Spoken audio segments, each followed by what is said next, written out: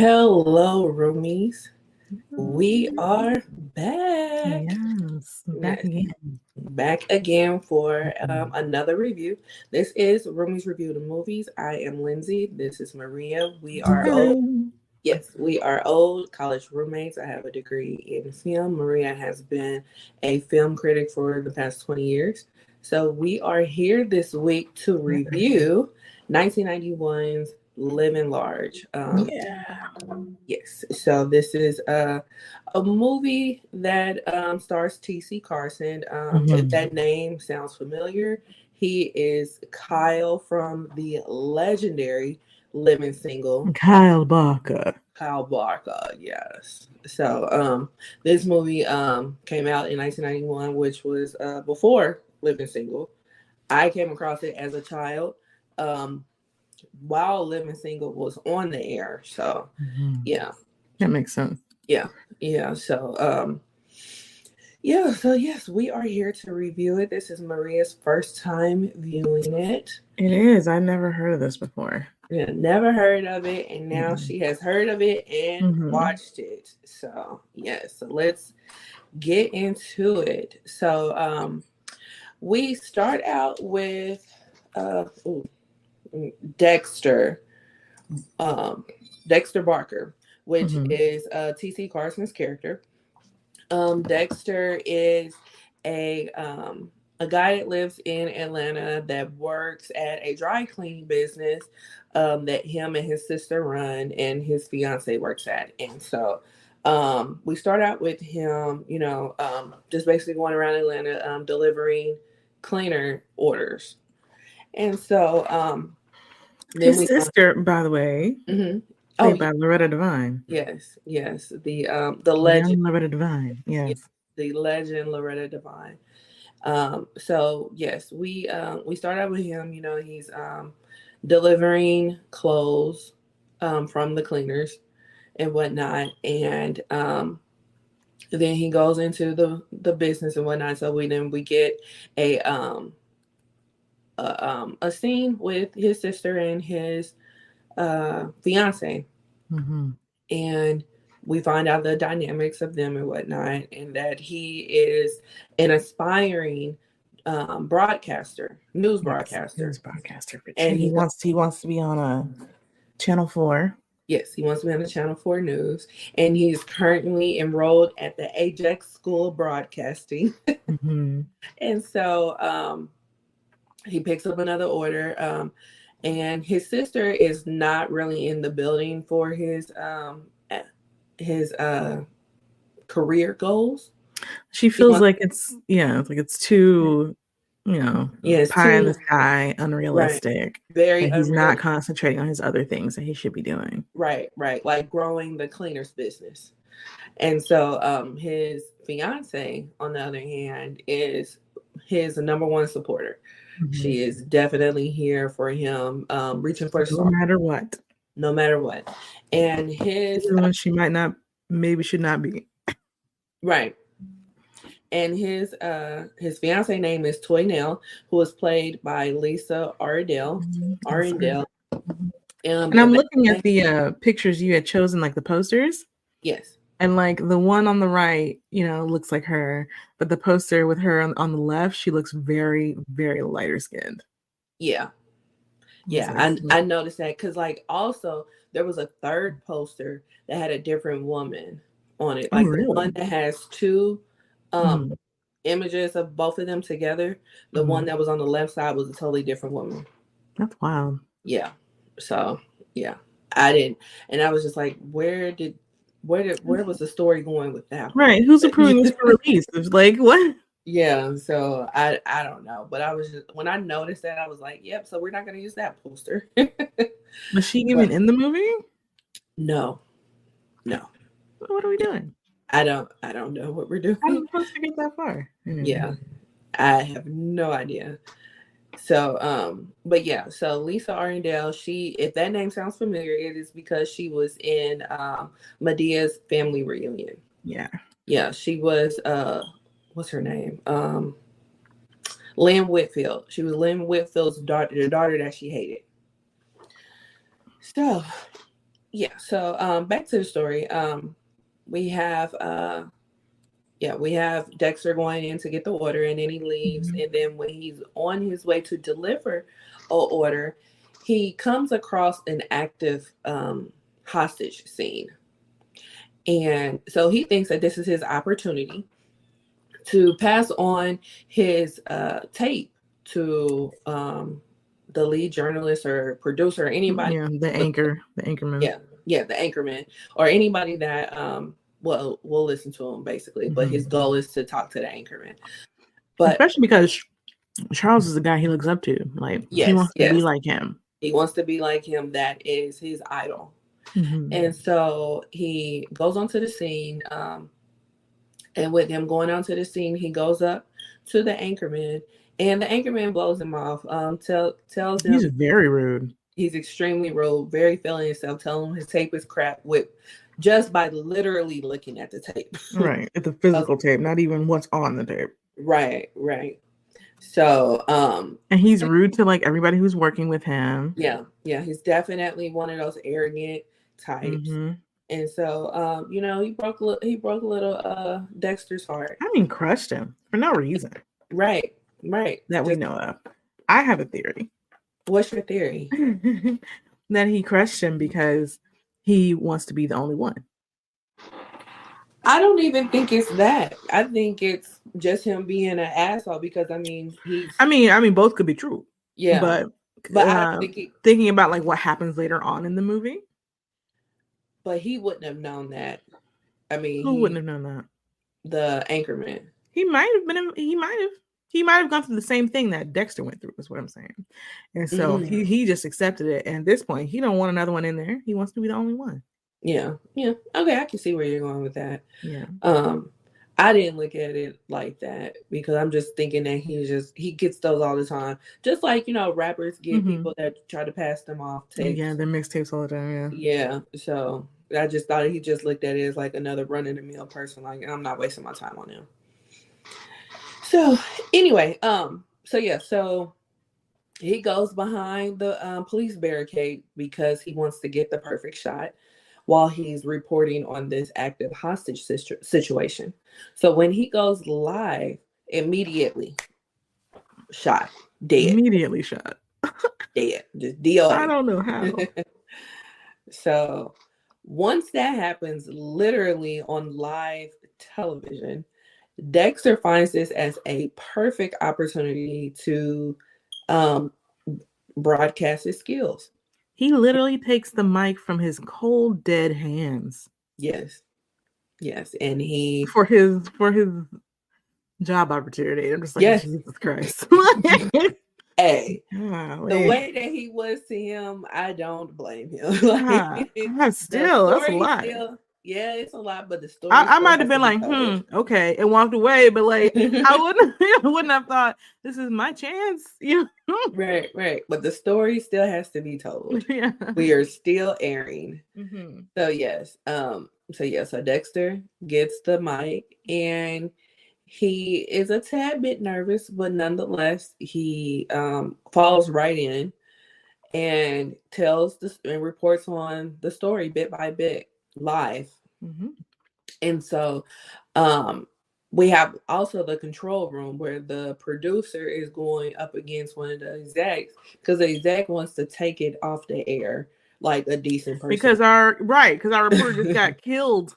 Right, like live literally. television. Right, one person is throwing up because again, this is live. So they're making fun of him. Like, right, what?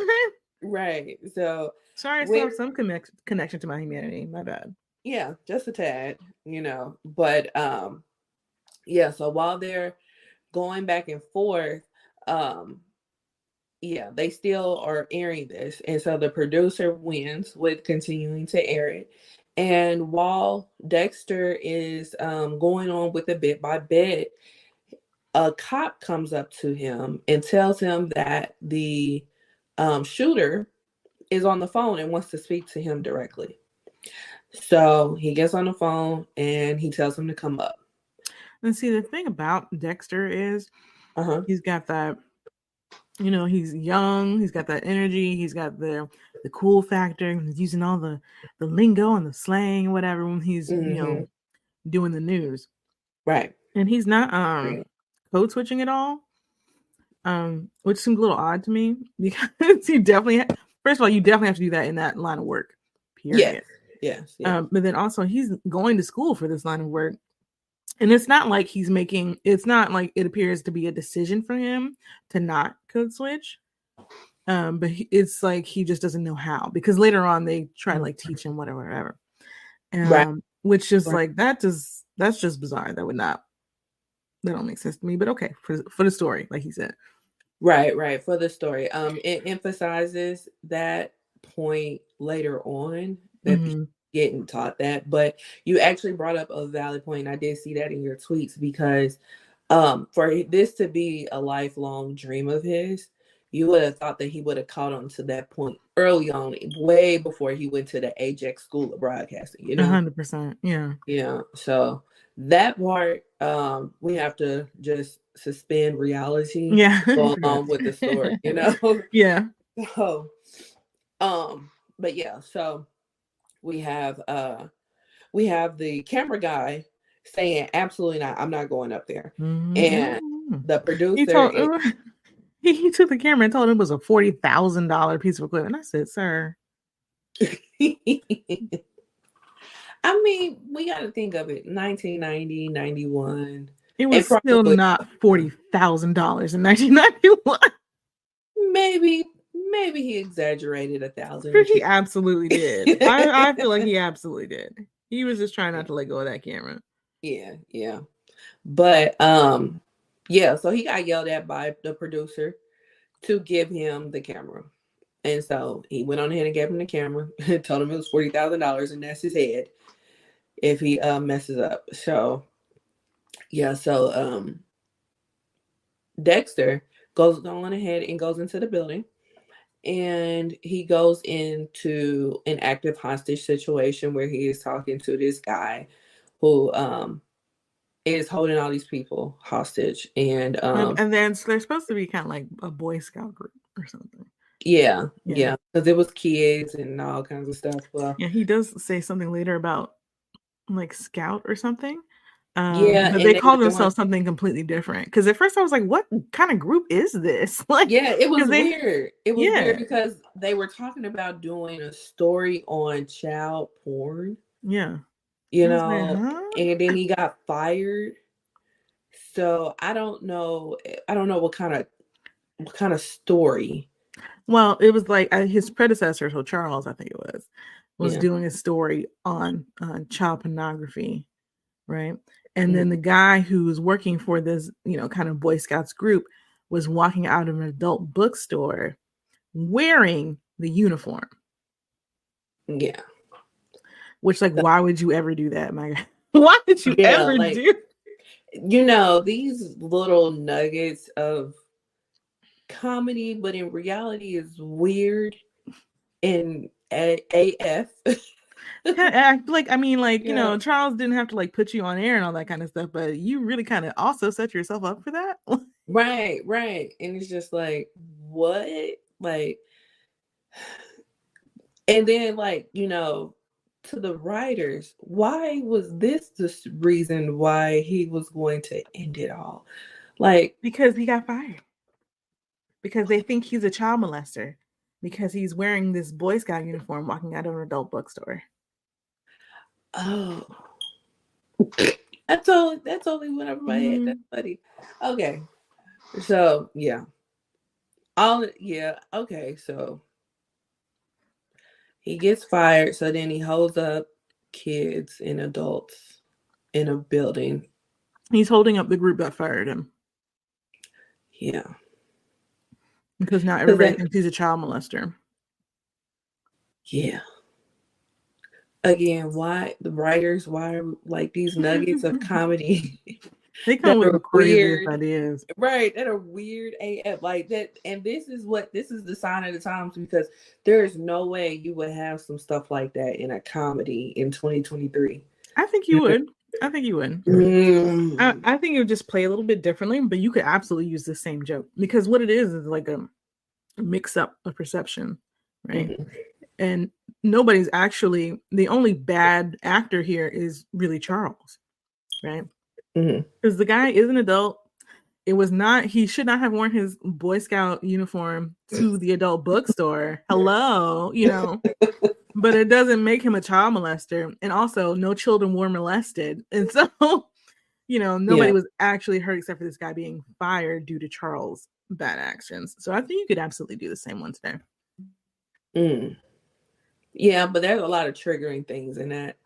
Possibly, Yeah. but you can also end it with him being like, why would you do this to me? I actually fight against child molesters or whatever, whatever. Mm-hmm. If you want to go after somebody, why don't you go after? You can do like a whole bunch of other stuff, but I think you could keep that same joke. I mean, you would definitely have to finesse it the right way. You would definitely have to, but keeping it as is would not work. Add some extra context for 2023. Yeah. Like the bones of the joke, I think are good. Okay. Yeah. Okay. So we have this issue, and he's going to pretty much kill himself on live television. Yeah. So Dexter and the producer, her name, I keep calling her Karen. That's not her name. Her name is Kate. Yeah. She is like salivating at the mouth. Oh yes. She is horny for this dude about to kill himself. Like it's real bad. Yeah, she's definitely turned on by this. Yeah, she's like borderline orgasmic. Seriously. Yeah. And so while she's watching this or whatever, she wants him to off himself on national television because she is ratings driven. That's all she cares about. So Dexter, being a human, wants him to not off himself on national television, and he saves his life. He saves the hostages' lives, and of course the guy goes to jail. But yeah, so he is like the hometown hero at this point. After it's all said and done, he goes back to the cleaners. Everybody is at the cleaners waiting on him to congratulate him. Even more people come. They have an impromptu dance party on the sidewalk. Yes. And, they are kicking it. His friend comes, didn't know none of the stuff happened. Sister's all alone at the shop. Right. He just randomly comes in. His friend just randomly comes in to drop off his cleaners, finds out all of this happened. And like you said, they have an impromptu dance party on the sidewalk. While they have the dance party, the producer pulls up. So the producer in her BMW or a Cadillac, which one was it? It was a BMW drop top. Okay. Yeah. So when she pulls up or whatever, she introduces herself, gives her card, tells Dexter to meet her at an address, and they were going to discuss business opportunities. So he pulls up to the place in the delivery truck. He pulls up to the place. He's also been wearing the customer's clothes. Yes, like he which is notorious. Wild, right? He is notorious. After he's been told multiple times by his sister not to do it, he is notorious for wearing the customer's clothes. And so, like, he pulled up to the address that Kate gave him. And once he puts two and two together, hey, this is the anchorman's funeral. He pulls out another piece of clothing from the customer. And then he goes in with his audition tape. And he runs up on the other anchorman. And this anchorman... the exec, wasn't it? Oh, no. It was the anchorman, the older white guy. Clifford Worthy. Okay. So because he saw him outside, and so he runs up on him, introduces himself. Of course, Clifford knows who he is because of it wasn't viral back then, but the would have been viral. Yeah, the would have been viral moment. And so and he's pleasant to him. He's very pleasant to him, and he's trying to give him his take. He doesn't seem to know how to act at a funeral for some reason. Right. Right. So, yeah, the only people that are mourning are his family, the Anchorman's family. Yeah. But Oh yeah, my so while god. he's outside talking to Clifford tells him to go in because the other heavy hitters are inside. So Mhm. he goes in, he sees Kate. Kate and the other producers are there. And they're talking about basically Kate's idea to bring him on as a reporter. And they're all in line to view the body at this point. Right. And again, the only people that are mourning the Anchorman's death is his family. They are Everybody brutal. else is there to save face, and to I talk guess. Because they're so disrespectful to his family. Oh yeah, yeah. I'm like, I know the man was not a great person, but dang, they're over here crying their eyes out because y'all just hold off till you leave the church. But you know what it reminds me of is like these gangster movies or TV shows and whatnot that they handle business at funerals. So it but probably wasn't not to the point of disturbing the body. No, they probably don't disturb the body. But I've always like it wasn't abnormal for me to see in a film. It's just abnormal, period. You know what I mean? So for me, it was like the level of it. It's like they get louder and louder and louder. Yeah. As if they're the only people there. Yeah. But I feel like at this point it's a movie or a TV show trope. Because we saw it in The Great Gatsby as a movie, and then we saw it just recently in Power Force.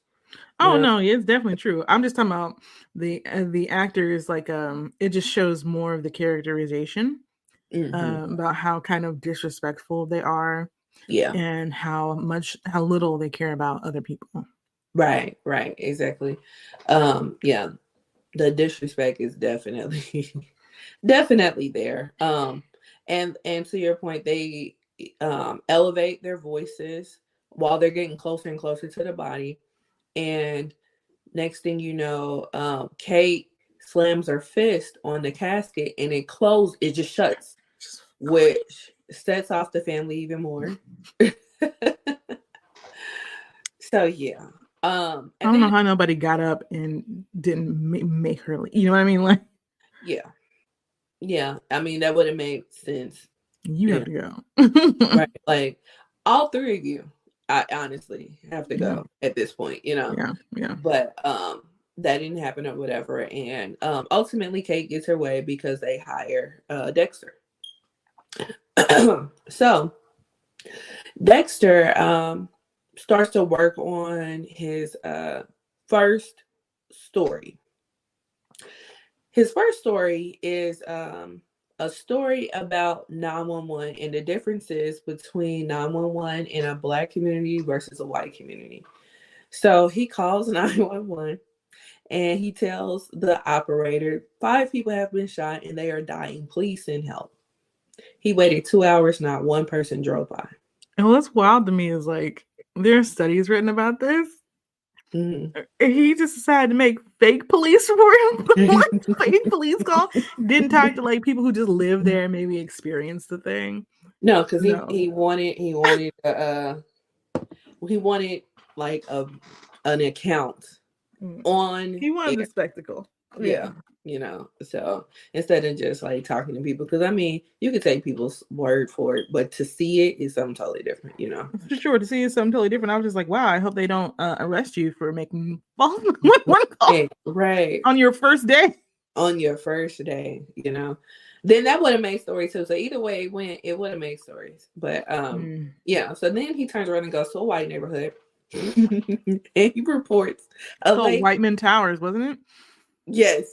And then he reports a lady that stepped off the curb wrong and twisted her ankle. And before he could get off the phone, about 4 police cops, about 4 police cars pull up and they're like, "Hey, where's the lady? Is she cute? Like, is her ankle right.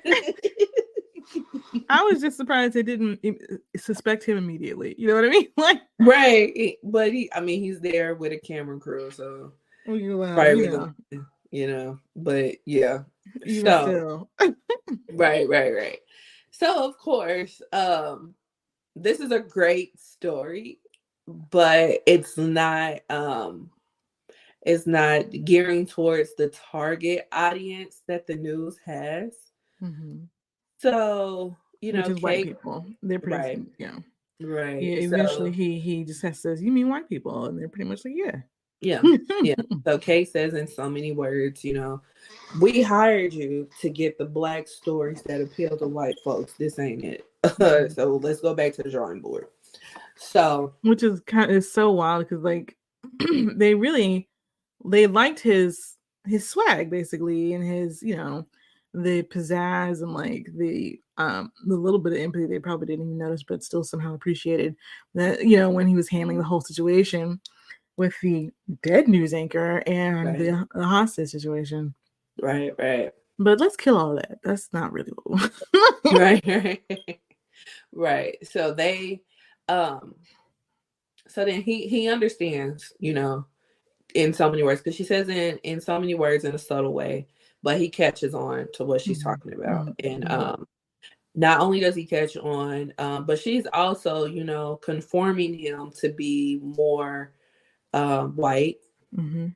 in to lack of a better way to say it. But Yeah, no, she's shaping him to be um, you know, acceptable to white folks. An acceptable black person. Mm-hmm. Yeah. A non-problematic, non-threatening black person, Someone who won't challenge anything. Exactly. That we can mold into the person that we want them to be. They'll report the stories that make us most comfortable. Right. Absolutely. So, which again, like you said, is completely opposite of the reason why they hired him in the first place. Mm-hmm. So, yeah. So, during this, he's also bringing them stories that they want, or Kate wants, I should say.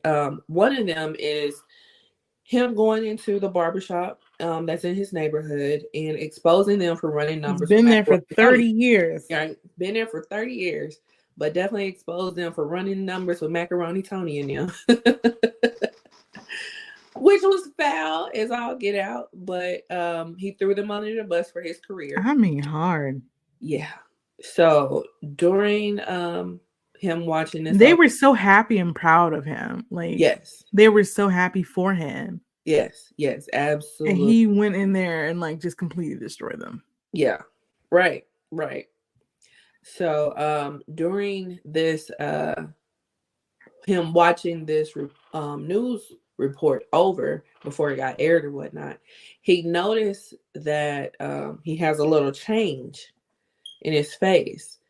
His profile shows him having a thinner lips and a thinner nose, and he's thinking he's kind of tripping, right? Right. But he's also very like image obsessed. Yes, very much so.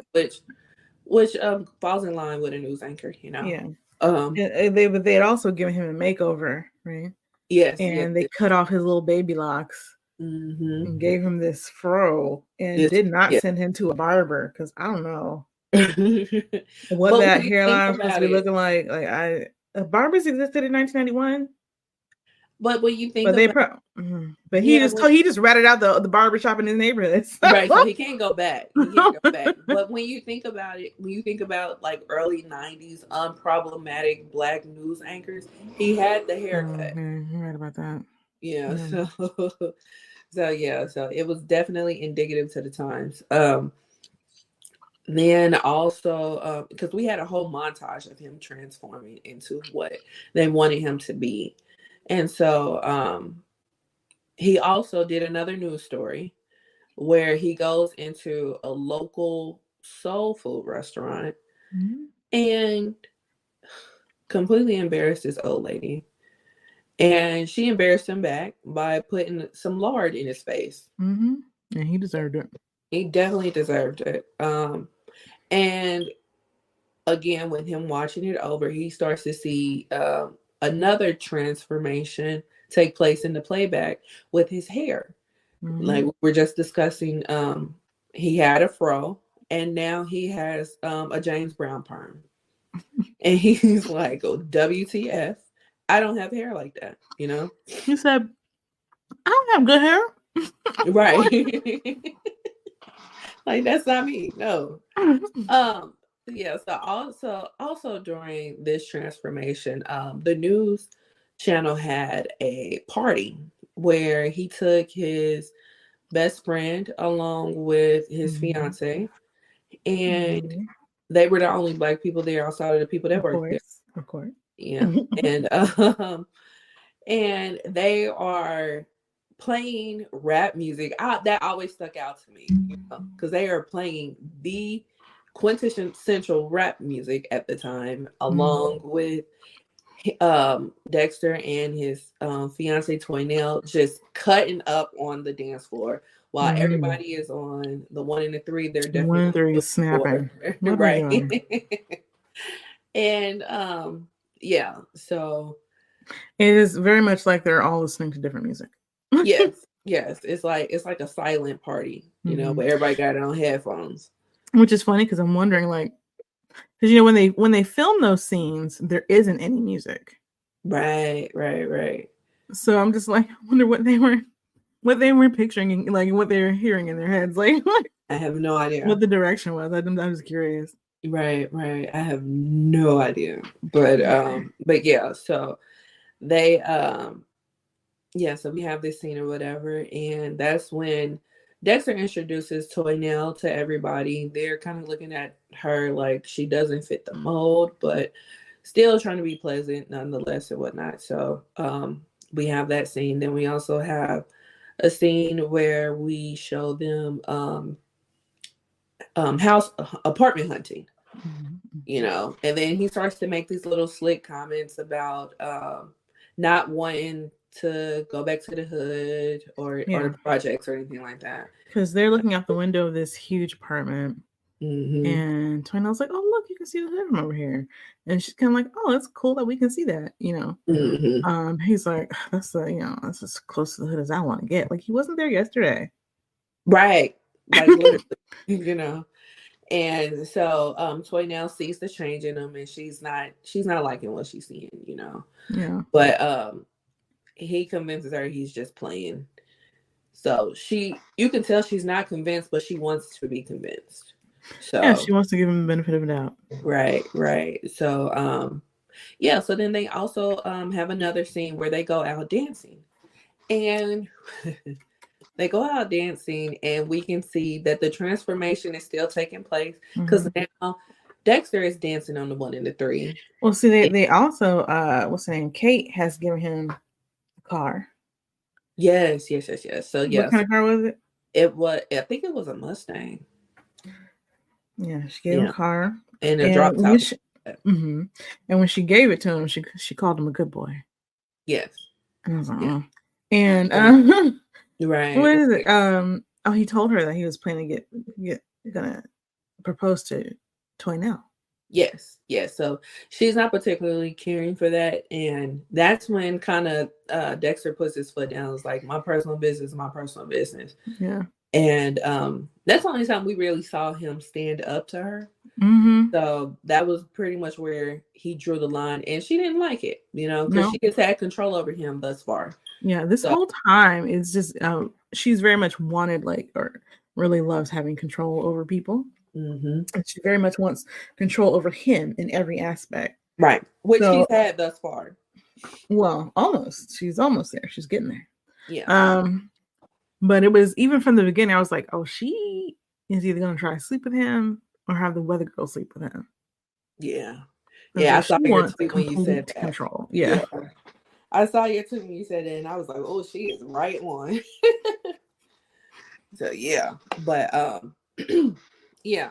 So, yeah, she didn't really care for that conversation and whatnot. Kind of right, because she was like, you don't want to destroy your career before it's begun. I was like, what? About getting married? Has nothing to do with it. Also, I mean, and also for men and men in the working world, getting married has never been a negative. It's always been viewed as a positive that you'll be stable. Right. Because you have a family to care for.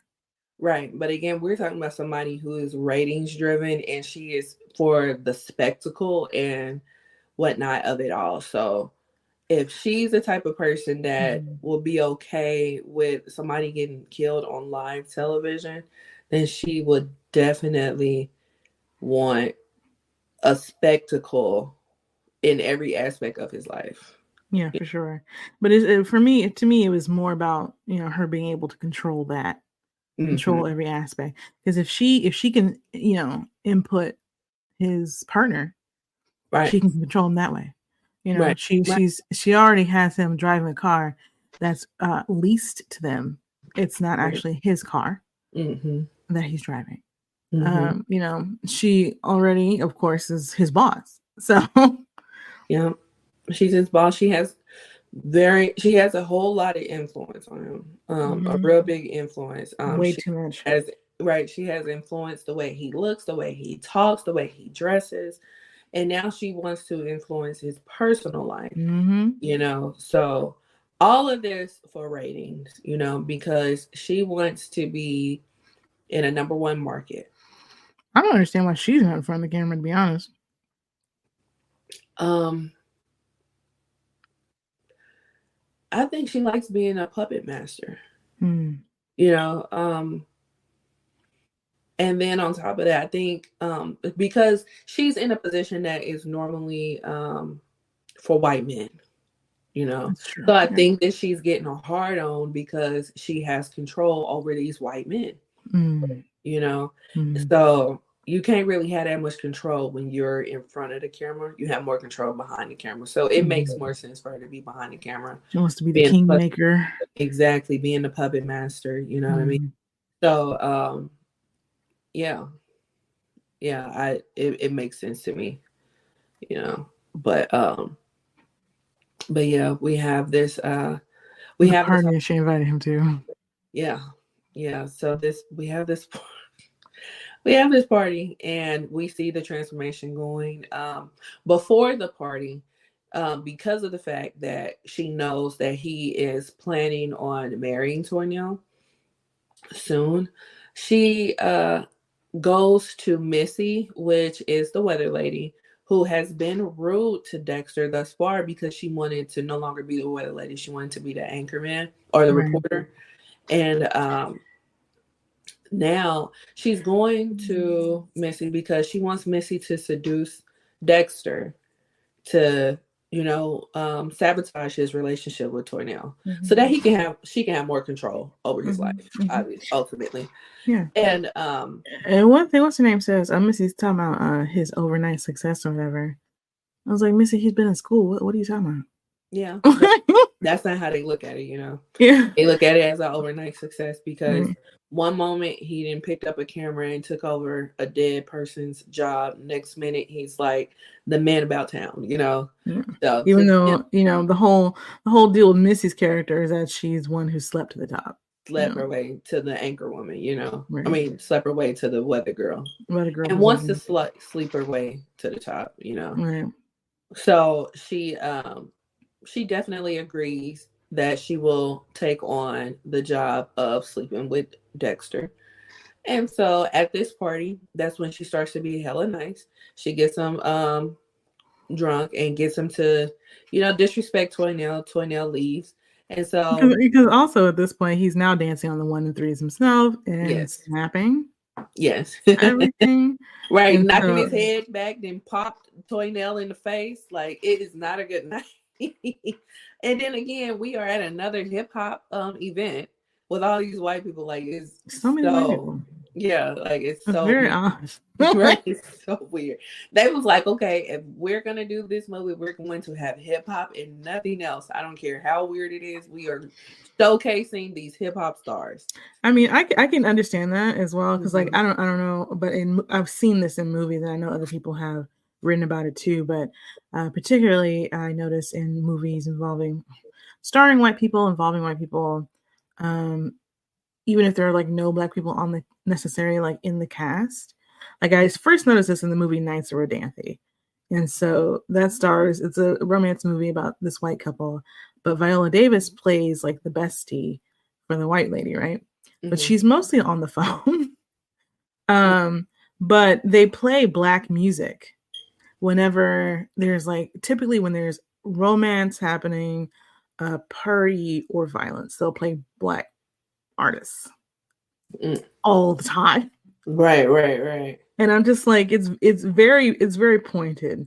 So I feel like they were making a point about that, about white people, consuming Black art without any Black people around.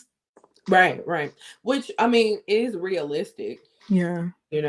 We not. It's very weird to see, especially in Atlanta. Even, I mean, at that time, yeah, it was still very Black. So I thought about that when I watched it earlier too. Obviously, when I used to watch it a lot as a kid, because I mean, I used to literally watch this movie every week. I didn't know nothing about Atlanta outside like watching Polly, I guess. I don't know, but yeah, being that I'm watching it now, it's like I know Atlanta was very Black back then. For it to have been such a white movie. It's funny to see it now. Yeah. So I'm thinking maybe that was other point. Hopefully, like a well thought out decision. Hopefully, because like at the time, my aunt was program director for Channel 5. Oh yeah. So around this time, I would be very very intrigued to know what her thoughts are on this movie. Oh, she would probably not watch this movie. Yeah, you think so?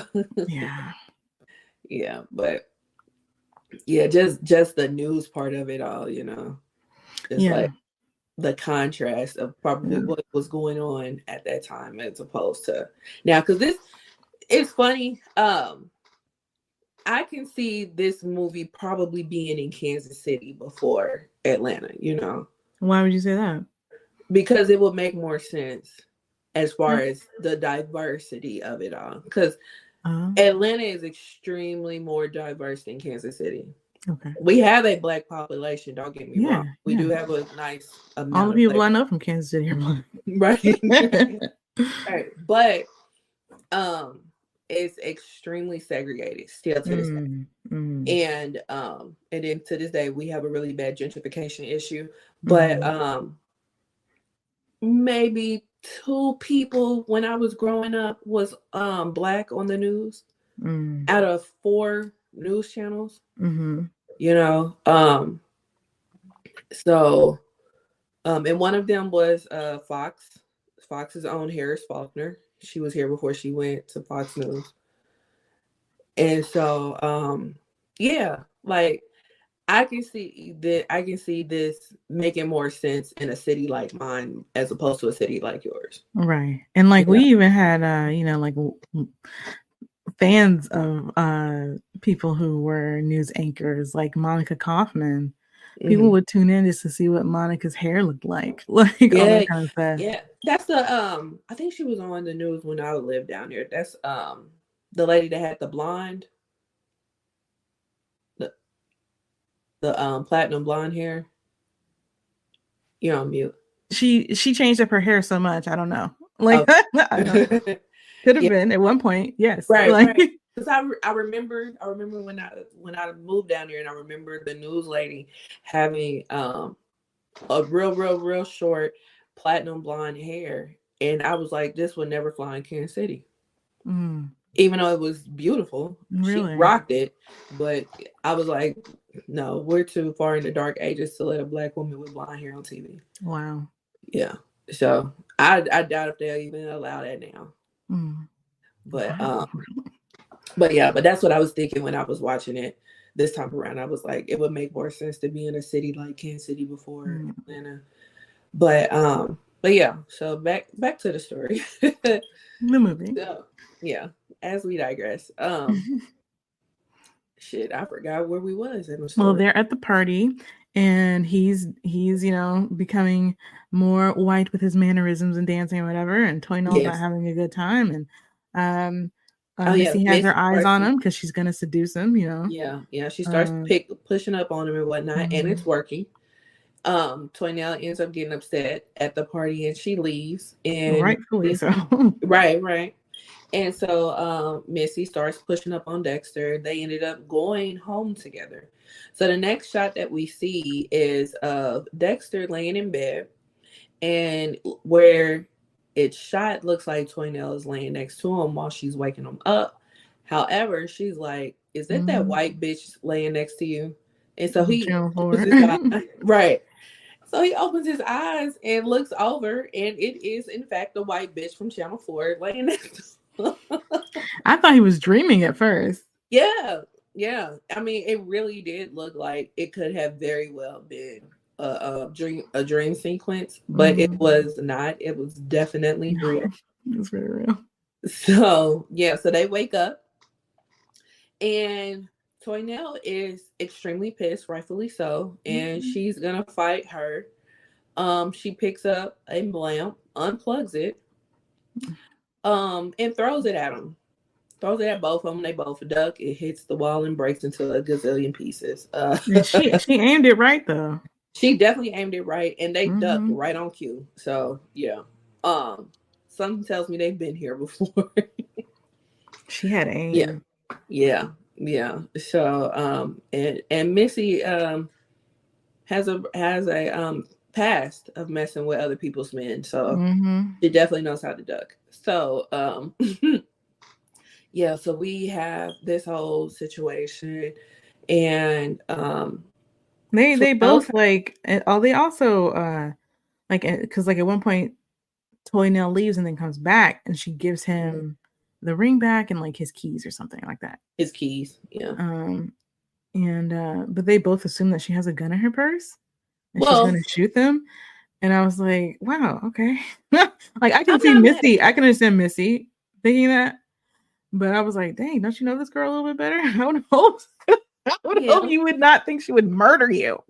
But you know, you never know what a person's gonna do in a situation like that. So I wouldn't put it past nobody. And the fact that she came in and dramatically went into her purse in front of y'all instead of just going in her purse and coming back with the gun, we don't know what she's doing. You know what I'm saying? So so again, you don't put it past nobody. So I wasn't mad at them for being like, oh gosh, she got a gun. You know? I think I'm just sensitive to the thing that I've been noticing is where white people in particular just kind of automatically distrust anything a black person says or does. That it must be it might have been, but I know this was on my mind, so that's probably why but like, you know, the whole thing with Jamie Foxx and what's her name with Friends, from Friends, Jennifer Aniston. What? Oh, Jamie, yeah. She just assumed Jamie Foxx was being anti-Semitic. But you know, that one is different. Well, I mean but the point of it to me, like, is you didn't even ask. You just assumed it would be anti-Semitic, or it's it's just that's just one example of like. No, she did. No, because initially, remember, she liked the post, and then when other people came, she said she never liked it. She said she liked it then because it was definitely her that liked it. She said she never liked it. Okay. If we're taking her word for it, but I you know, whatever. She said she never liked her. I was hacked. My cousin liked it. You know, whatever. Sure. I don't know, girl. Sure. But she never liked it. That is the go-to. That is definitely the go-to. Oh, I was hacked. Sure you was. But no, with that situation, it was liked. Whoever liked it liked it. And then people came to her and was like, this is anti-Semitic. And then she ran with it. Instead of just being like, how is it anti-Semitic? Or let me ask. There was also like another thing that happened on Twitter where somebody was saying something about CP time, right? Yeah. And so somebody was like, what is CP time? You know? And somebody just a random person just decided they were going to explain it, and they were like, I don't really know what it is, but I assume basically that it has to do with people having cerebral palsy and how they can't move, you know, smoothly or something. Right. I was like, why would you automatically assume that's what CP time meant? Like that's what this black person was talking about, was trying to be ableist towards people with cerebral palsy. Of all people. Of all people. Why is that your assumption? So I just been Right. noticing, it could be something innocuous or something cultural most of the time, right? That Mhm. this a white person doesn't know about, and a black person is talking about that thing, but they just assume that the black person means the most negative Mm. possibility, like Yeah. the most negative possibility. Yeah. Right. Um. And Like I and could have and I told you it was get where you Caucasian people's time. Like what? Like, I don't know. right. Like, I don't know. And I get your point. Yeah.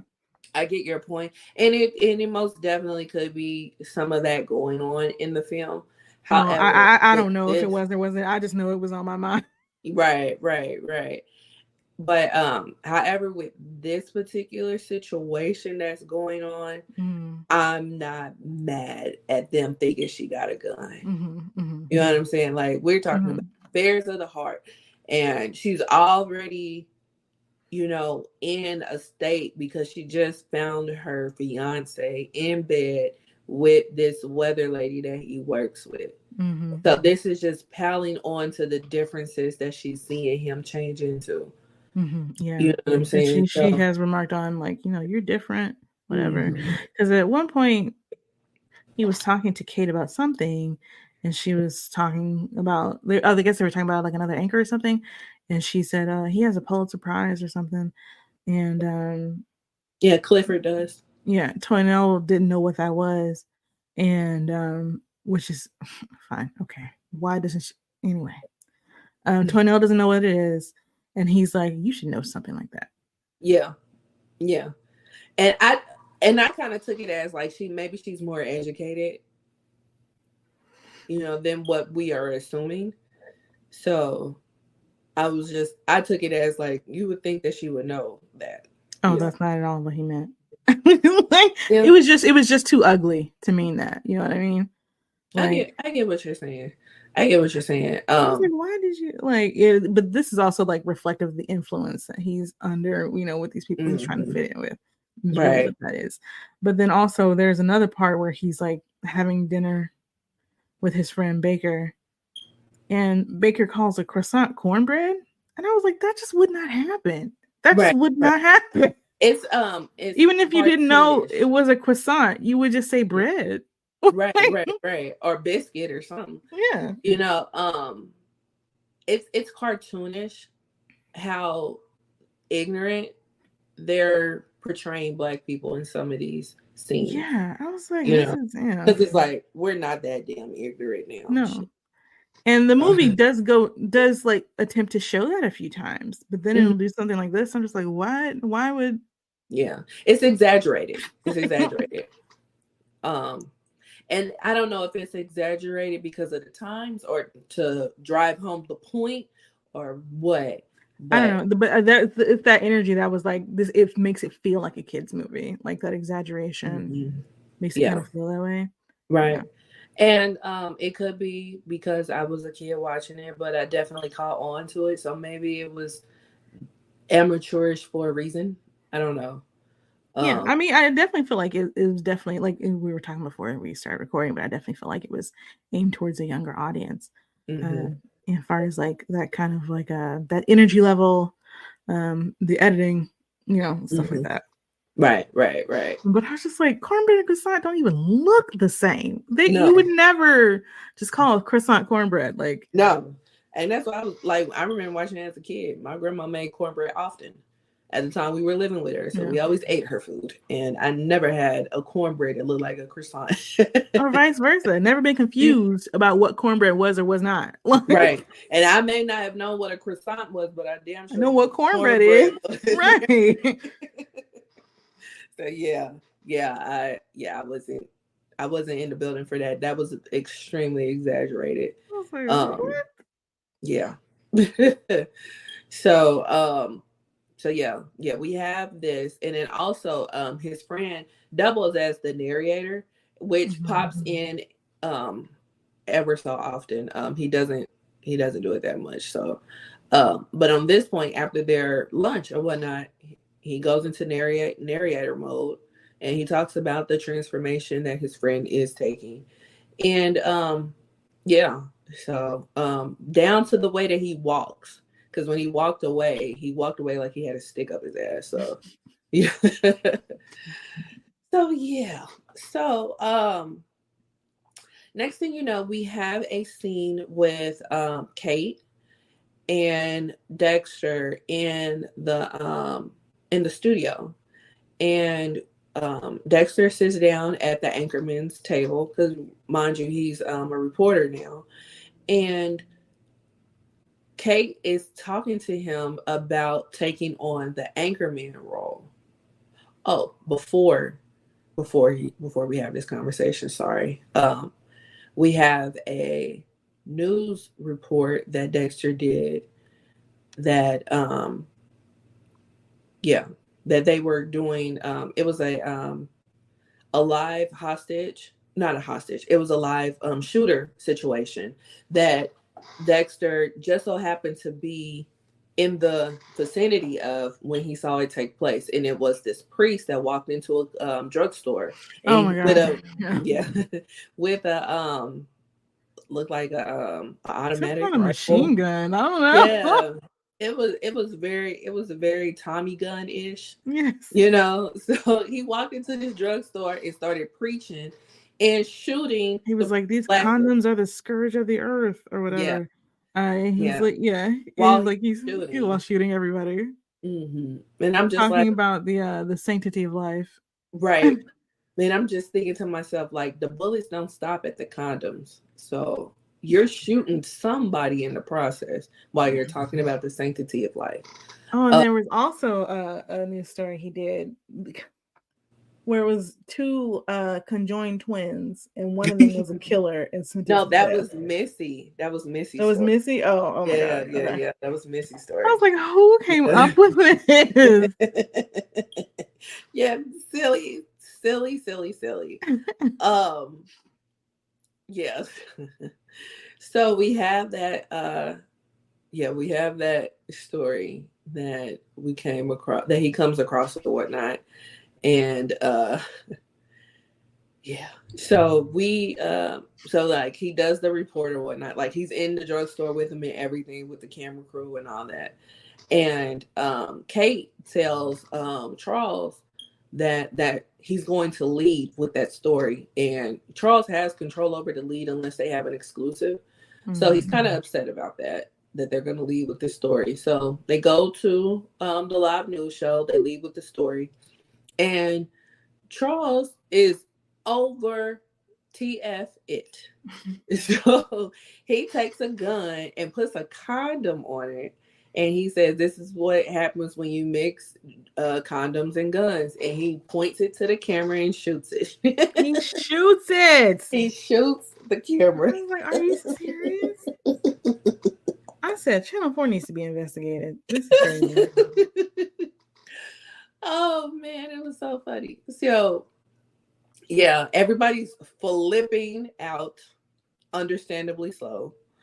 Yeah, and they get rid of Charles, assumably. So because you just shot a gun at a coworker. You just shot a gun, yeah, in the building at the camera. So yeah, you even brought a gun inside. Like what?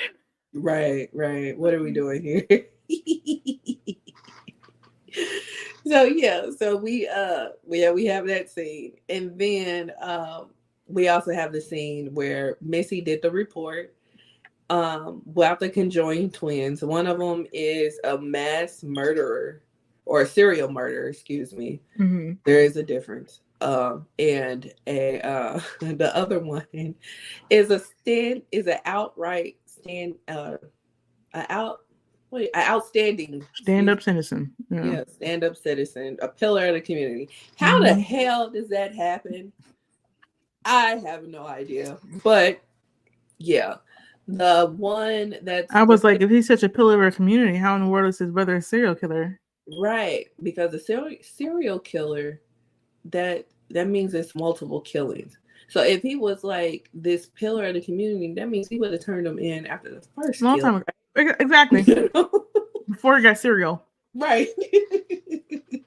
So yeah. So yeah, the state has to make a tough decision on if we're going to keep this person alive or kill this person, which will kill the other, or keep the person alive and set them free, which will set the serial murderer free. Right, because they had the serial murderer twin in prison, and Right. then the conjoined twin outside of the bars. Like, how is this supposed to work for anything? How did you even get there? Like, that's not even freedom for the other twin. He's still in prison. Like, now all you've done is limited their mobility. Because, like, if in prison twin needs to go use the bathroom, he can't do that now. They can't move. Like, they literally can't move. They are literally in between bars. Like, that shit is so funny on so many levels. I was like, who? That was the part where I was like, who came up with this story?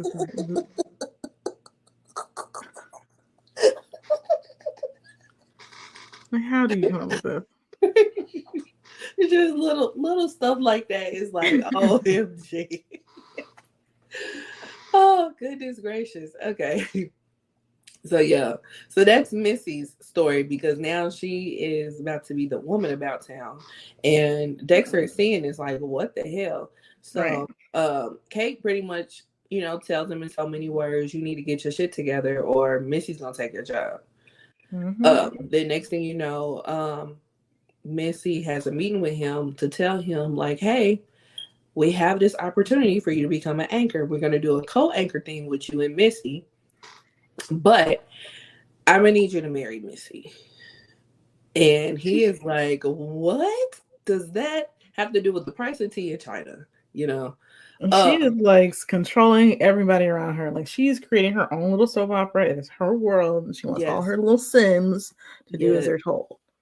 Yes, absolutely. And they're going back and forth about it, but he pretty much convinces her. Well, no, she convinces him. Yeah, she convinces him that this is. She's like, you don't have to stay married forever, right? Like, hell, you can divorce her, and I'll make a story about that. But guys, marriage is so sacred. Only heterosexual people should be able to do it. Yeah, so sacred. Right, for definite reasons like this. Ratings, sacred, really sacred though, super sacred. Super. So, yeah, so he is convinced that this is what he should do for his career. And the first person that he wants to go tell is Toy Nell. He goes to tell her. She is rightfully distraught at the news, kicks him out. Well, at first he tells her, hey, they're gonna make me an anchor, and she's like genuinely excited for him, which is so nice because he's done nothing but insult her and betray her. Like, for this movie. But she's like genuinely excited that his dreams are coming true and everything. And so of course he tells her that's because I'm also gonna have to marry this girl. Now I'm glad he went and told her and that she did not just find out on television. That would have really sucked. That would have really been bad. Yeah. But yeah, she is distraught.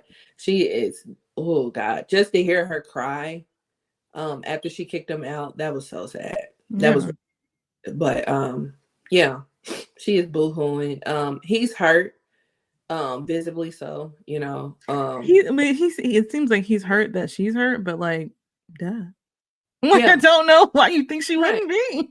Right. But I also feel like he's hurt because he has to do this, even though he feels like this is he's convinced that this is what he has to do to get ahead. But deep down inside, he knows he doesn't want to do it. So I feel like he's hurt on that level, but it's not enough for him to not do it. That's wild. Yeah. So we are proceeding. Oh, there's another story that he does. So when he had this lunch with his friend was telling him how that another guy from the hood is still got out of jail, and he is still back to his old tricks of stealing cars. So they did a live exclusive of catching him stealing a car. And so the police, of course, arrested him. And he was like, I'm gonna get you and your homeboy too, and blah blah blah. So he got the homeboy. The homeboy beat the hell out of his. That's what I kind of missed that part as to why he Yeah, got beat up. Like what yeah, that's happened? why he got Yeah, beat up. okay. Yeah. Yeah. So yeah, he got beat the hell. He got the hell beat out of him, Yeah, and so they beat him bad. right. So when his sister told him, he went to go visit him in the hospital or whatnot, and his friend is rightfully so mad at him because Yeah, I don't want to talk to him either. yeah, he sold him out for a story, and you pretty much put his life on the line. And You know. got him beat up, got him put in the hospital. Yeah. So now you got your sister mad at you. You got your fiance mad at you. Now your best friend is mad at you. All for this job that you wanted, that you've been dreaming about for I don't know how long. You know what I'm saying? And you're doing all of this back door BS to get ahead in this job because this producer is telling you that's what you have to do. Mm-hmm. But it doesn't take all of that if you do it right, you know what I mean? But he doesn't know that, of course, because he's trying to get ahead, But yeah, so we fast forward to the wedding. So now we have the wedding. Well, in between this, he's also seeing further transformations of his self on these videos because he's watching his videos back, studying his performance so he can improve on his game. And he's been noticing, like you said, his lips and nose seem thinner. Now his hair is straight. He's got this James Brown pattern going on. Now his eyes are blue. Yes, his eyes are blue. And I was reading your tweets, and it was so funny that you were picking up on the horror part because when I was a kid, those parts of him transforming were a bit scary. Now don't get me wrong, I was a scaredy cat when I was a kid, but yeah, but those parts were a bit scary to me, because he was doing all these changes and whatnot. No, I mean, honestly, this is a horror story. Yeah, it's just not directed and played that straight of a horror story. Yeah, it's played more like a like a comedy. It's played like comedy, but I can see it being especially watching it as an adult, I can see it being an internal horror because one thing that us as adults kind of fear in a way is losing ourselves. You know what I'm saying? But also like the whole thing of losing yourself to whiteness and being cut off from your community and being in complete control by this other person. Right. We all fear that to a certain extent. Losing yourself. Yeah, losing ourselves. So, it could very well be played like, especially like if it was giving me Get Out. Yeah, but especially like if they were to like redo it in this day and time, they can definitely play it like a horror film, like a Get Out type. Yeah, I would love to see it done that way. And I know we usually say this for the end, but I would love this so much.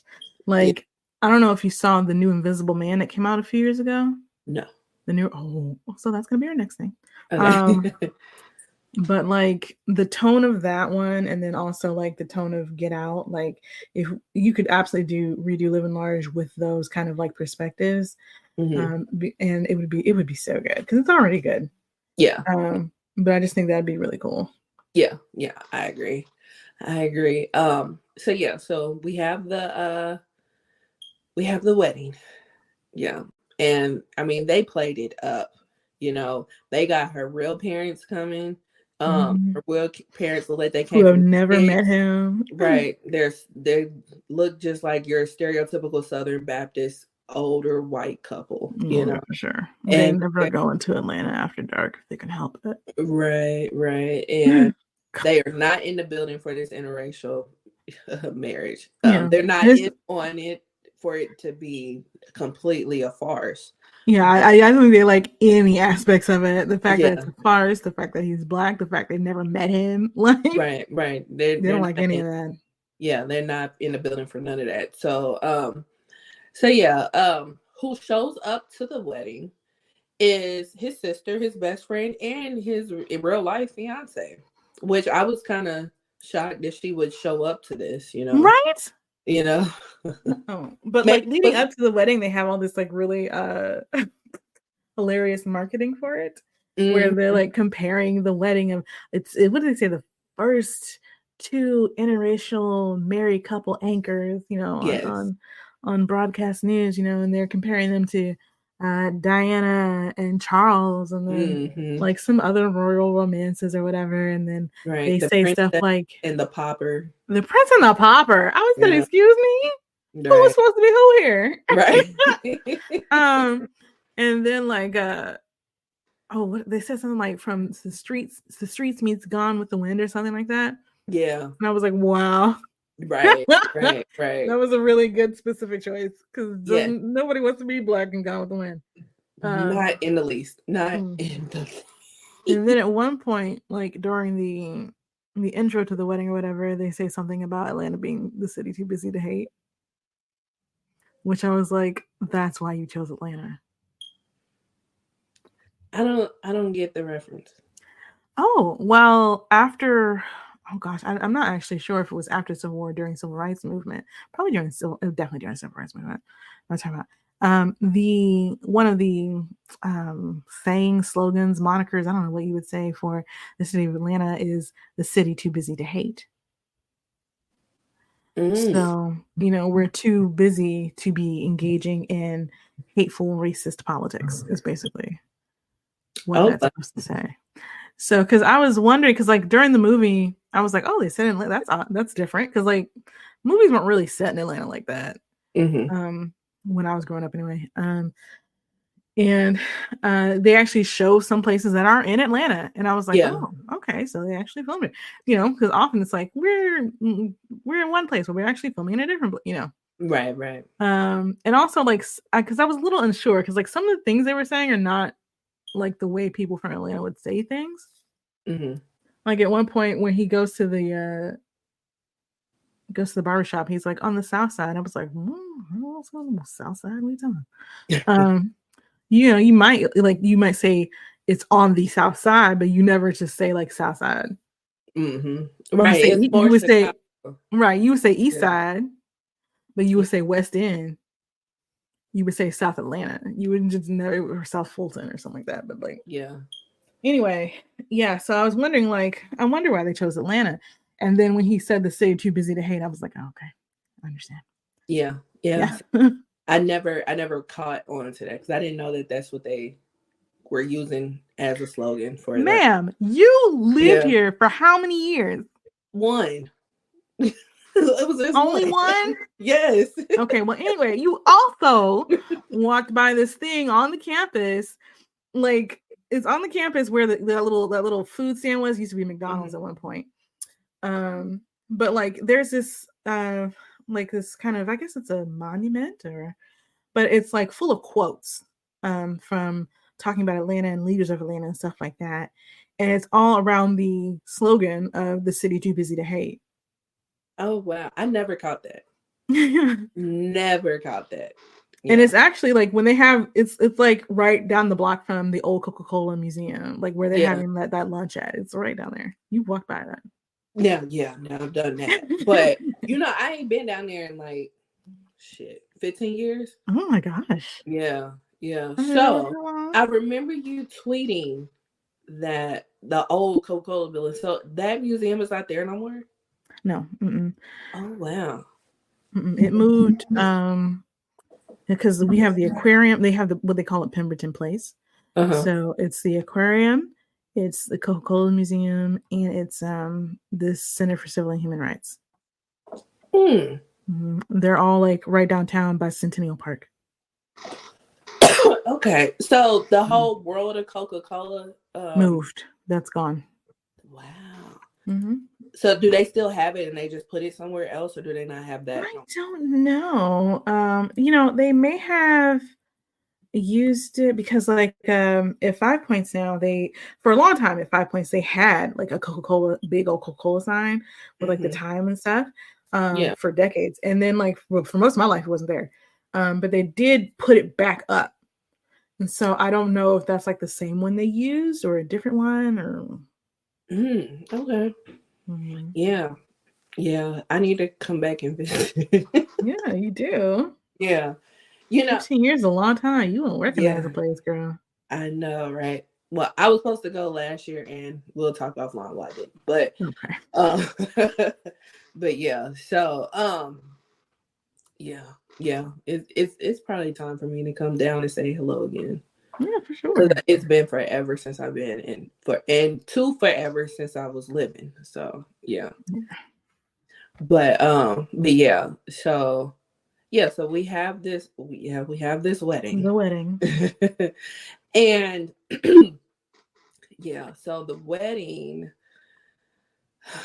yeah, they're watching this intro reel on them, these two lovebirds getting together and whatnot, and how ridiculous it is. And she's doing her best Southern Belle.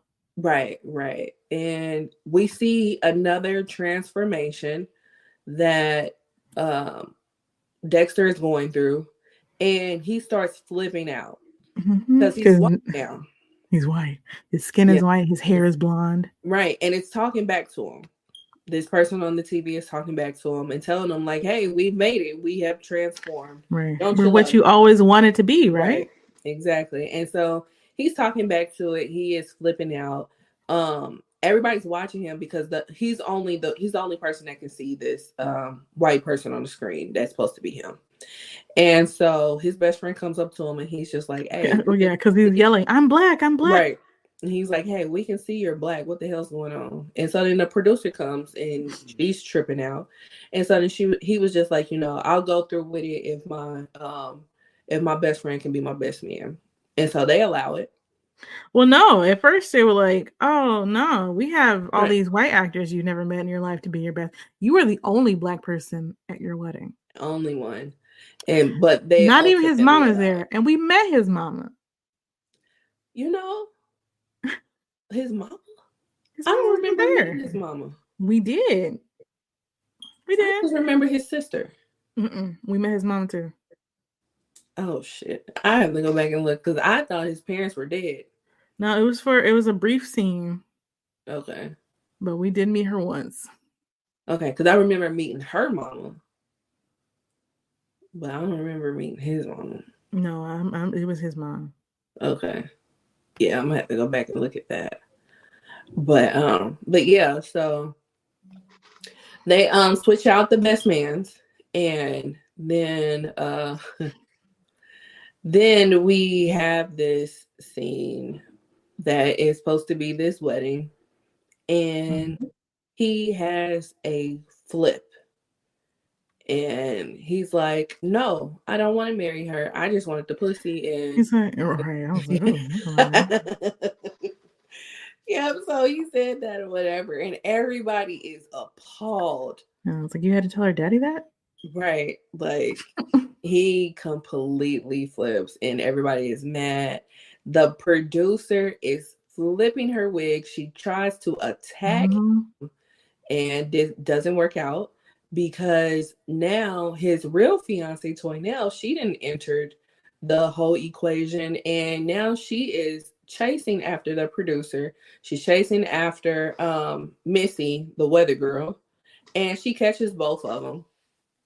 And this is the part that I did not understand. What? Toynell trying to fight these women. What didn't you understand about it? The women didn't betray you. Ultimately, you're right.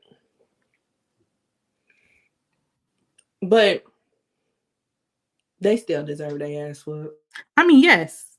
Just it shouldn't have been her job. Well, the person who honestly job it was Dexter, but he ain't gonna fight no women. Right. So they should have come up with another way where it does not have to be Toynell. Because Toynell has because like especially like because at this point he also he finally like gets his sanity back, and he gets in front of the camera again somehow, and he's apologizing to everybody he hurt, right? Yeah, except for Toynell. Now he later apologizes to her privately. Yeah, but I was like, you publicly embarrassed her most of all. Right. I give you that. Ain't no way I'm expending my energy to fight these women on your behalf. Right, but the women, the women do deserve their ass whooped. They do. They do. We just need to figure out a different way. Right, and I mean, Maybe the sister could do it. Yeah, but not only did they interfere with his life, but they ultimately interfered with her life as well. Only as much as he allowed them to do. Right, but he was under their spell. Not that I'm excusing. He wanted it. He wanted it. Right. He wanted it, and I'm not excusing his actions. But in the same breath, he was under their spell, or ultimately under Kate, the producer's spell. So if anybody, because both of them should have got their ass whooped. No, they definitely should have. I'm just saying it didn't need to be Toinelle to do it. I don't have a problem with Toinelle doing it. I do, because she shouldn't be the one to have to do that. She doesn't know these women, right? But these women knew that she existed and how these women knew that she existed, but everything that happened to her was none of their fault. None of their fault, because it all happened. It all happened because of him saying, "Okay, I'll go along with your plan." Right, but it ultimately was his fault because he refused to stand on business and put his ambition above everything. Right. Why does she need to fight anybody? Because they knew what they were doing. They were Kate was a puppet master. Why does she need to fight anybody? Because who else gonna fight him? The sister. No, the sister's life was not altered.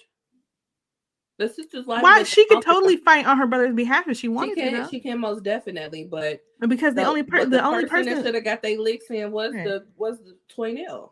Listen, Toinelle should be fighting him, and then the sister can fight the ladies. Right. But Toinelle can fight everybody. She don't need to fight them. To me, it's the whole thing when you have all those songs where it's very much like, oh, my man is cheating on me with some other woman, and I'm gonna go beat up the other woman. Why? That only is stupid when the girl that you want to fight did not know anything about you. I don't care if she knew or not. I didn't have any relationship with that woman. Right. You don't. I didn't have any expectations from that woman. That don't mean she don't deserve it. But the one who made the choice to be with me, be committed to me, is him. And he needs to pay for that. Agree with you. I 1000% agree with you. Because I've never been the person to be like, fight the woman when the man cheats, unless I know that woman personally. And if I know that woman personally, y'all better duck, because I'm shooting everybody in the room. Right. But she's personally trying to do you dirty specifically. Right. And this is the way that she did it. That's a different story. But I can't be mad. You're gonna have to catch a fair one if you knew about me and you done it and you did it anyway. I mean, they can catch it. I just feel like Toinelle need to be at a spa trying to forget about all this stuff that's happened to her. But I'm not mad at her for wanting to fight them, because like I said, her life was definitely altered. But I felt like I just like because she had gone through so much, and he apologizes to all these people on camera except for her. And then also there's not really much that he has to do in order of redemption. She just kind of automatically forgives him for some reason. I think that was just movie magic to just wrap it up. Yeah, I hate that. I don't like that. Especially since so much of the story has been really good so far. But the ultimate villain was the producer. That's fine. Yeah, but I just feel like we can handle this part differently. Rather than the rushing to wrap up, and then she's just back with him for some reason, as if he didn't belittle her and betray her. Right, because it ain't like I get he was manipulated, but that's a grown ass man at the end of the day. Right. So he definitely needed to try to put in some type of effort to fight for him, right? And I love a good redemption arc, know. Right. So you're 100% correct in that matter, but I just feel like they were just trying to wrap up the end, because there was a lot going on at the end. Yeah. So but again, I'm not. It was the big event. Right. But again, I'm not mad at Toinelle fighting Missy and Kate. I'm not mad at that. They definitely deserve it for sure. Yeah. The only thing The only thing I can say negative about that is that why do we have to resort to violence? But that's just a PC thing to say. Because that's not even the PC thing to say. The PC thing to say is to defend yourself. Yeah. So, yeah. Not all violence is physical. You know, True. A lot of what they were doing to him is violence. Like them trying to manipulate him and everything, especially with Kate going behind his back and talking to Missy about how to manipulate him and seduce him, whatever. That's violence. Yeah. So I'm not upset. right. I get it. And like I said, I didn't have a problem with it because they needed to ask what now. Maybe if she would have smacked Dexter, we would have felt a little bit better. Because everybody should have got it from Toinell, period, point blank. Like, she was the innocent bystander in all of this. She did nothing but support his dreams. Exactly. Even after he betrayed her, she was still happy that his dreams were coming true. She was at the wedding supporting him even through all of this. That's wild to me. You know? Right. Like, the fact she would even be there in the first place. Right. I took it as, like, maybe she just had to see it for herself. That's what TV is for. Right. But she just had to see it in person. Nah. But yeah. Be in peace, Toinell. That's all I'm saying. Right. But the sister and the best friend, I was like, oh, we going to this. Like, homeboy, take yourself out the hospital to go to that. Like, well, yeah, especially if I had been as badly beat up as he was. Right. So it just seemed like they was like, oh, we gotta go see it. Like, there's no way that this is real. I gotta see this for myself in person, you know? So they got dressed up and went to the wedding. Yeah, couldn't have been me. No, couldn't have been me. Are you kidding? I'm probably not even in the state. We're just. I'm gone. Like this is a great time to go to the Bahamas and chill on the beach right quick because I can't do this. I'll just even if I just go to Savannah. Right. I'm not gonna be in the vicinity where I can turn on the news and watch this. I'm not doing it. I really have to leave the city because will not be able to stand to see your face. Hell no. Or hear your voice. Like, I'm gonna be gone for a minute. You know what I'm saying? Because I'm gonna be distraught. Every time I think about it, I'm gonna cry. No, I gotta go. So that's pretty much the end of the movie. Kate is gone. Missy is gone, and Clifford. Did they kill Kate or like? I don't think they killed her. I think they like the way she fell over. I was like, wait a minute, she did. Yeah, I don't think she died. That's a little morbid for the end. Yeah, I was like, what? Yeah. That's what I was like, huh? But yeah. So you're really serious, all of a sudden. Right. It's not a game anymore. So, but yeah. So we have the ending. As two co-anchors, Dexter and Charles. So both of them are the co-anchors, and Dexter is able to co-anchor with his own style. So he has his little dreads back, and he's wearing a kente cloth vest and whatnot, and they have their little special handshake, and then he starts the news show with proper English. So it's like he kept a couple of things and he made some things his own. But all's well in the news realm in Atlanta in 1991. Thanks to an old white man somehow. Yeah. We saw that coming. Right. So what were your thoughts when you watched this? I feel like I've probably said all of my thoughts by now. Yeah, right, for the most part. I enjoyed it a lot. I did. Yeah. I thought the performances were really, really good. Yeah. T.C. Carson, he's just so cute, but he's also like such a really good performer. He's amazing. Yeah. He's so good. Yeah. I was like, man, I wish there had been more of this. Right. I mean, of course, we all know and love him as the Kyle Barker. But he is such an amazing actor. I just wish that people would have utilized him more, than they have. But in current times, I'm definitely elated to see him on the show Johnson, because he does do a really good job on that show. But yeah, and then and Lisa Arndale, is that how you say her last name? That's what it looks like for me. It Yeah. looks like he's been busy doing video games. Yeah, I think he does voiceover work. He's done a lot. Yeah. But just to see him in the forefront would have been amazing. It would have been really good, especially like in kind of more roles, kind of like this would have been great, Mm-hmm. But yeah, just to see him in different things because he's got the range. Yes, absolutely. Which shine through on Living Single. He was in Gang Related. Yep. He was the Bell Bondsman in Gang Related. That's right. Wow. Yeah. So, which we have reviewed. So if you're watching, go back and watch that Gang Related review of ours. But yeah. So and it's so funny because this is my first time ever seeing Lisa Arndale, and I was just like, she is so dramatic. I always thought that about her, even when I was little watching this.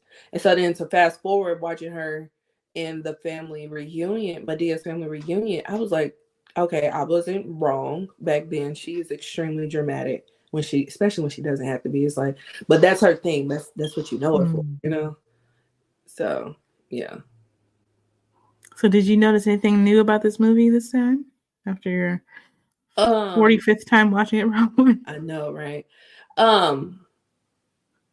Picking up on like the little stories and stuff, like the news reporter stories, like of course, like when he was going into the whole thing with the barbershop and the soul food restaurant, like I picked up on those, but to pick up on the initial story when the anchorman got shot, I never picked up on the details. And still, even with this review, I still didn't catch all the details. But that one, I never really paid attention to what the priest was saying when he went in and shot the condoms. I just was like, okay, he went into a drugstore and shot condoms. But just like the little, I didn't pick up on so many little nuggets of comedy throughout this. I was just pretty much focused mainly on the main story, instead of like the little thing. Now, that one time when they went to go see his best friend in the hospital, when the person in the room, the other person that was ill in the room kept on going, "Ruby, is that you?" I always caught that. That was hilarious to me. Yeah. I love like little lines that are kind of like off screen or whatever. That always just makes me crack up so much. Like, like in this movie, like, Ruby, is that you? And like, so at one point he leaves his buddy's, hospital room. He's feeling really bad and guilty about what happened. And he's just kind of contemplating. And we see a woman walk by and walk into the room. And the roommate goes, "Ruby, is that you?" And she says, "I'm like, God damn, it's me," or something like right. That. Oh, fuck you, Ruby. Fuck you, Ruby. What? Right. Because like this whole time we thought he was hallucinating. So then when she actually came, and then he wasn't happy to see. He was mad. Yeah, it was funny. It was funny. But yeah. I mean, as a kid watching it, I guess turning off your black, basically is what he was doing. We thought that was like the ultimate disrespectful thing that a black person can do. Because it's really turning your back on your community is what it is. Yeah. It's not just like there's a difference between code switching and then internalizing and projecting the values of white privileges and white supremacy on yourself and your community. And that's what he was doing here. He was ready to turn anybody over, whatever little ugly thing he thought it might be, and only the ugly things. And I'm going to serve that up as, basically entertainment consumption for a white audience. Right. Right. And that was not an ideal thing to do. It's still not. Still not, right. It's still not. But looking at it in the lens of however old I was, like 8, 9 years old watching this, um looking at it in that lens, it was just like that was what you didn't do. Especially because like back then I went to an all black elementary school. If you talked white or did anything that was considered white, that was like something to get you teased, Tell me about it, because I got teased for that. Right. So it's like what was it? Almost all of my elementary school, except for like the last year or two, I was at a predominantly white school, and then we moved to a majority black school. And by majority black, I mean there was like 2 students who were white. But yeah, for like the first, I don't know how long, it felt like forever. It was always, you talk white. Why do you talk like that? And I'm just like, I'm just talking. I don't know. Right. Like, I mean, it's. I mean, I get it, but then in the same breath, it's silly in the same, to have that ideology. But in the same breath, that's what we grew up in, because I was the opposite. I grew up in an all black elementary school, and then we moved, and then I was in a predominantly white middle and high school. So one thing that I held close to me was not trying to sound like the people around me now, So like my proximity to blackness was a big thing that I held very close. I did not want to sound like them or anything like that. So, and then having this be one of the movies that I watched in elementary, and then I go have this happen in real life. You know what I'm saying? So that was one thing that I was like not trying to happen. Not trying to have happen, Yeah, nobody likes to be teased, so no. Avoid that. And then it's not like people in school that teach you. It's your family, it's your parents, like everybody. Well, no, see, that was opposite for me. Like my family, my parents, yeah, it was fine. My neighbors, the people I knew who were black, like it was not a problem. But it would just, once we moved and went to the other side of town. The way I spoke was a problem with the kids there, but nobody could really tell me why. Like, what do you? Because I didn't understand the concept. I'm just talking, like just talking, exactly. Right? And but I just started saying "ain't" more, and that seemed to work. So, long as you say "ain't." Right. Whatever it takes to like make y'all stop saying that to me. I'm just trying to have a conversation. Right. But a lot of people will really, really take that. Like, I mean, I did take it to heart because again, it was also like being bullied for my weight and things like that. But I never thought about it like, oh, this is a black thing. This has something to do with blackness, or black people don't like me, or they don't accept. And it was never like that. It was just these particular people here, right. These particular people, I don't like. They're mean, Yeah. But there are kids who will interpret it that way, like, oh, it has something to do with blackness and being black, and like because it's proper English and actually standard American English, like it's supposed to be better or whatever. And as a kid, I thought that, but like I was a child, and then I grew up, and like right. So the whole idea that you could be his big age and then just like turn your back on everything. Right. You're just so easily influenced. Right. It's just so nakedly and thoughtlessly ambitious. Right. Right. I and like I said, my experience was reversed. So but like I remember that I wouldn't want that experience either. Yeah. because after that we moved back to the west side of town, but yeah. But like you were saying. Yeah, but I remember when we moved to the other district that was majority white, my sister was still in elementary school. And so she easily switched. And I remember my mama teasing her. It was funny back then. But I'm sure she's fine now. But Yeah, I'm sure it don't have no lifelong effects, but I mean, it could have had lifelong effects on her. But yeah, like everybody could get it back then. Like we're talking about the '90s, and anybody could get it from anybody. You know, Yeah. that was not abnormal. But yeah, it it was something that I was very conscious of. Me too. You know, so Yeah. I was very conscious of it, and I was just like, Yeah. yeah, this will not be me. Mhm. But it feels like in the movies because still it just feels like in the movies it was extremely exaggerated how Black people talk because we don't talk in Yeah. that bad of broken English. Yeah. Yeah. I think this was kind of on the cusp right before people really started to study, recognize, and understand AAVE. Because Mm-hmm. I'm sure you remember all the Ebonics in the Classroom issue. Mm-hmm. That was big.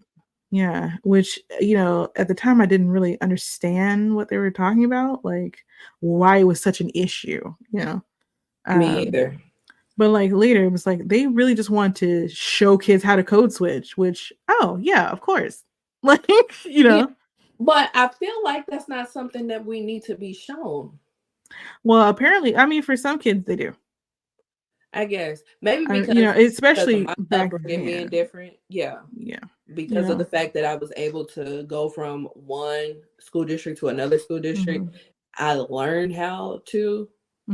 So maybe because of that, I feel like it's not anything that you need to be taught, and maybe it should very well be taught.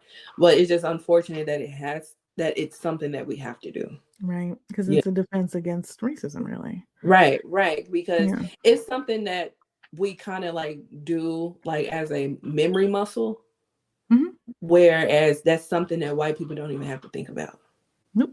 Because they don't have to adjust for anybody. Exactly. So. And if you talk about code switching among somebody that is naive to the plight of the Black person in America, they won't know They'll have no idea what you're talking about. Yeah. So yeah, it's something new and nuanced for them. Yeah. So yeah. Hopefully nuanced. Right. So but yeah.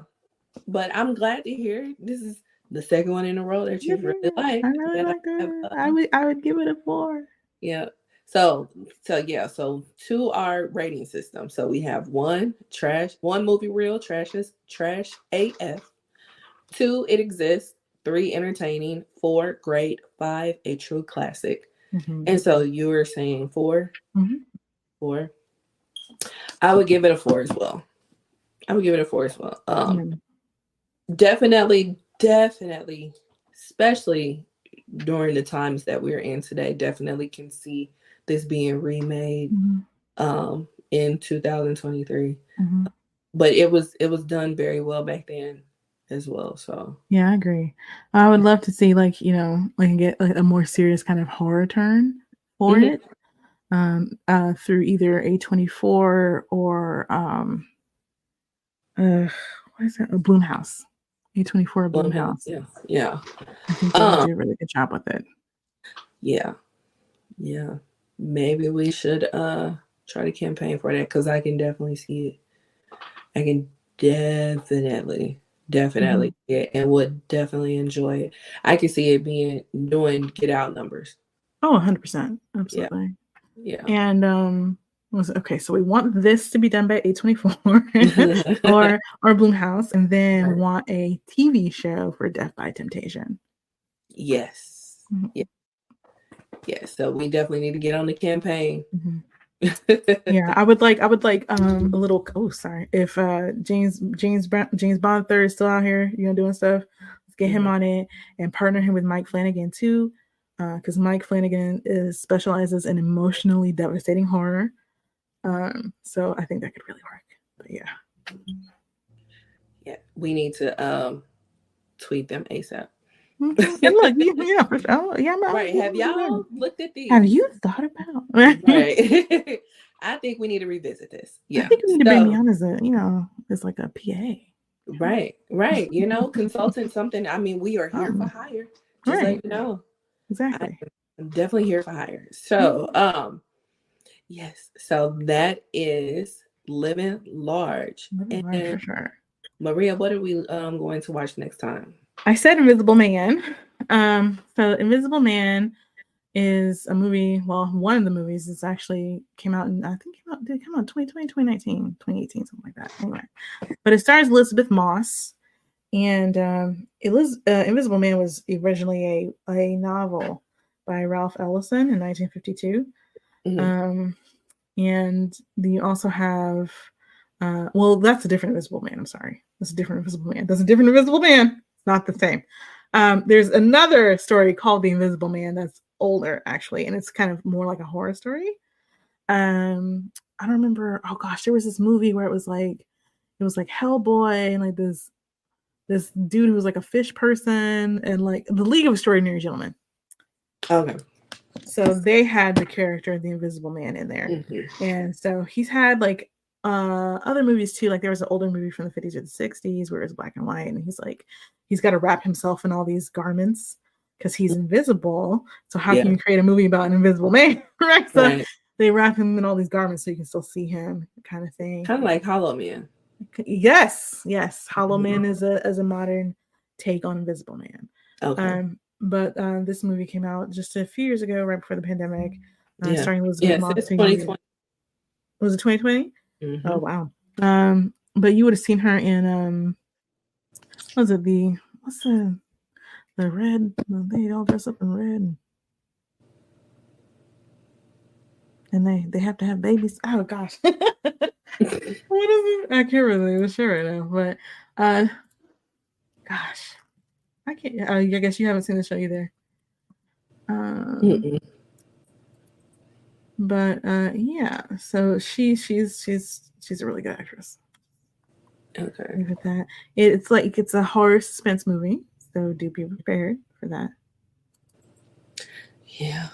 Yeah, I peeped that. Oh, Idris Hodge is in it. I like him. Aldous Hodge, yeah. Is it Aldous Hodge or Idris Hodge?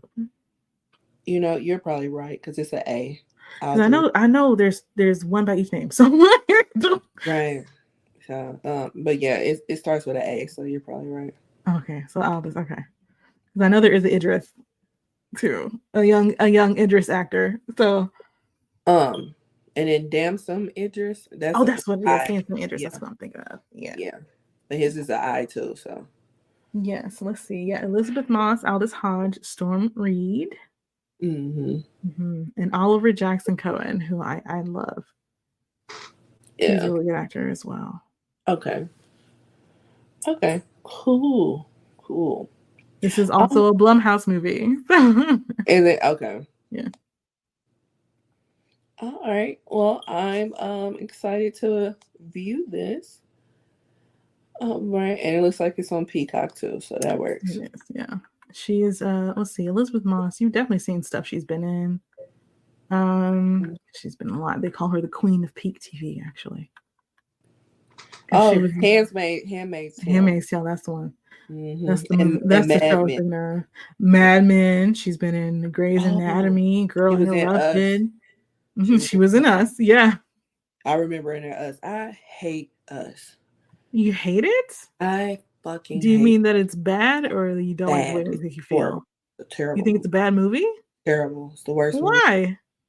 Movie. It's the worst movie? It ain't the worst movie in life, but it was the worst movie. I'm saying bad movie. Oh God. We'll have to revisit Us. Yeah. I love it. Revisit. I went and saw it twice. But again, you don't like movies that like mess with your mind. I don't like movies that I can't get my questions answered. Oh, I don't mind that too much. There's a limit, but there was a bunch of bullshit in that movie that didn't need to be in that movie. Just Jordan just put it in there just because today is Sunday and yes. What happened? We'll have to revisit. We'll have to revisit Us one day. Okay. Ooh, it just grinds my gears. I hate it. But yeah. All right, so Invisible Man. That's what we're watching next time. Invisible Maria, Man. Maria, Yes. where can we find you? You can find me online almost anywhere. And if I'm there, you will find me at Valor More Dollars. That's VALARMOR Dollars. I also have a podcast with some other nerdy, geeky Black women where we talk about nerdy, geeky tech, pop culture things called Nerdgasm Noir. We also have a few other shows that kind of focus more on tech, and then also another one that focuses on reading romance novels. So that's one of our latest releases. You'll want to check the feed there to listen to that episode, or it may be on the Patreon. So go check that out. Where can they find you, Lindsay? You can find me everywhere at L_Ranelle. That's L_RANELLE. And also on my other podcast, The Ish We Talk, where me and my cousin, we talk about various topics. Mm-hmm. And we are coming up on our 100th episode next week. Live show. Yes, it is a live show, and we will be streaming it live as well. Mm-hmm. So hopefully you guys can view it. But if you're in Kansas City and you would like to attend the live show, yes, definitely come. Yeah. Where are they going? We are going to be on 58th in Prospect, 5825. The doors open at 7. Show starts at 8. You can buy tickets in advance, $5 at the door, 8. And you can go on our social media to inquire about the tickets. Mm-hmm. Yep. So bring your cousins. Yes, definitely. So yeah, that is episode 42, Living Large with Roomies Reviewing Movies, and we will see you guys for episode 43, Invisible Man. Yes. Bye. See you or don't see you then. Yes.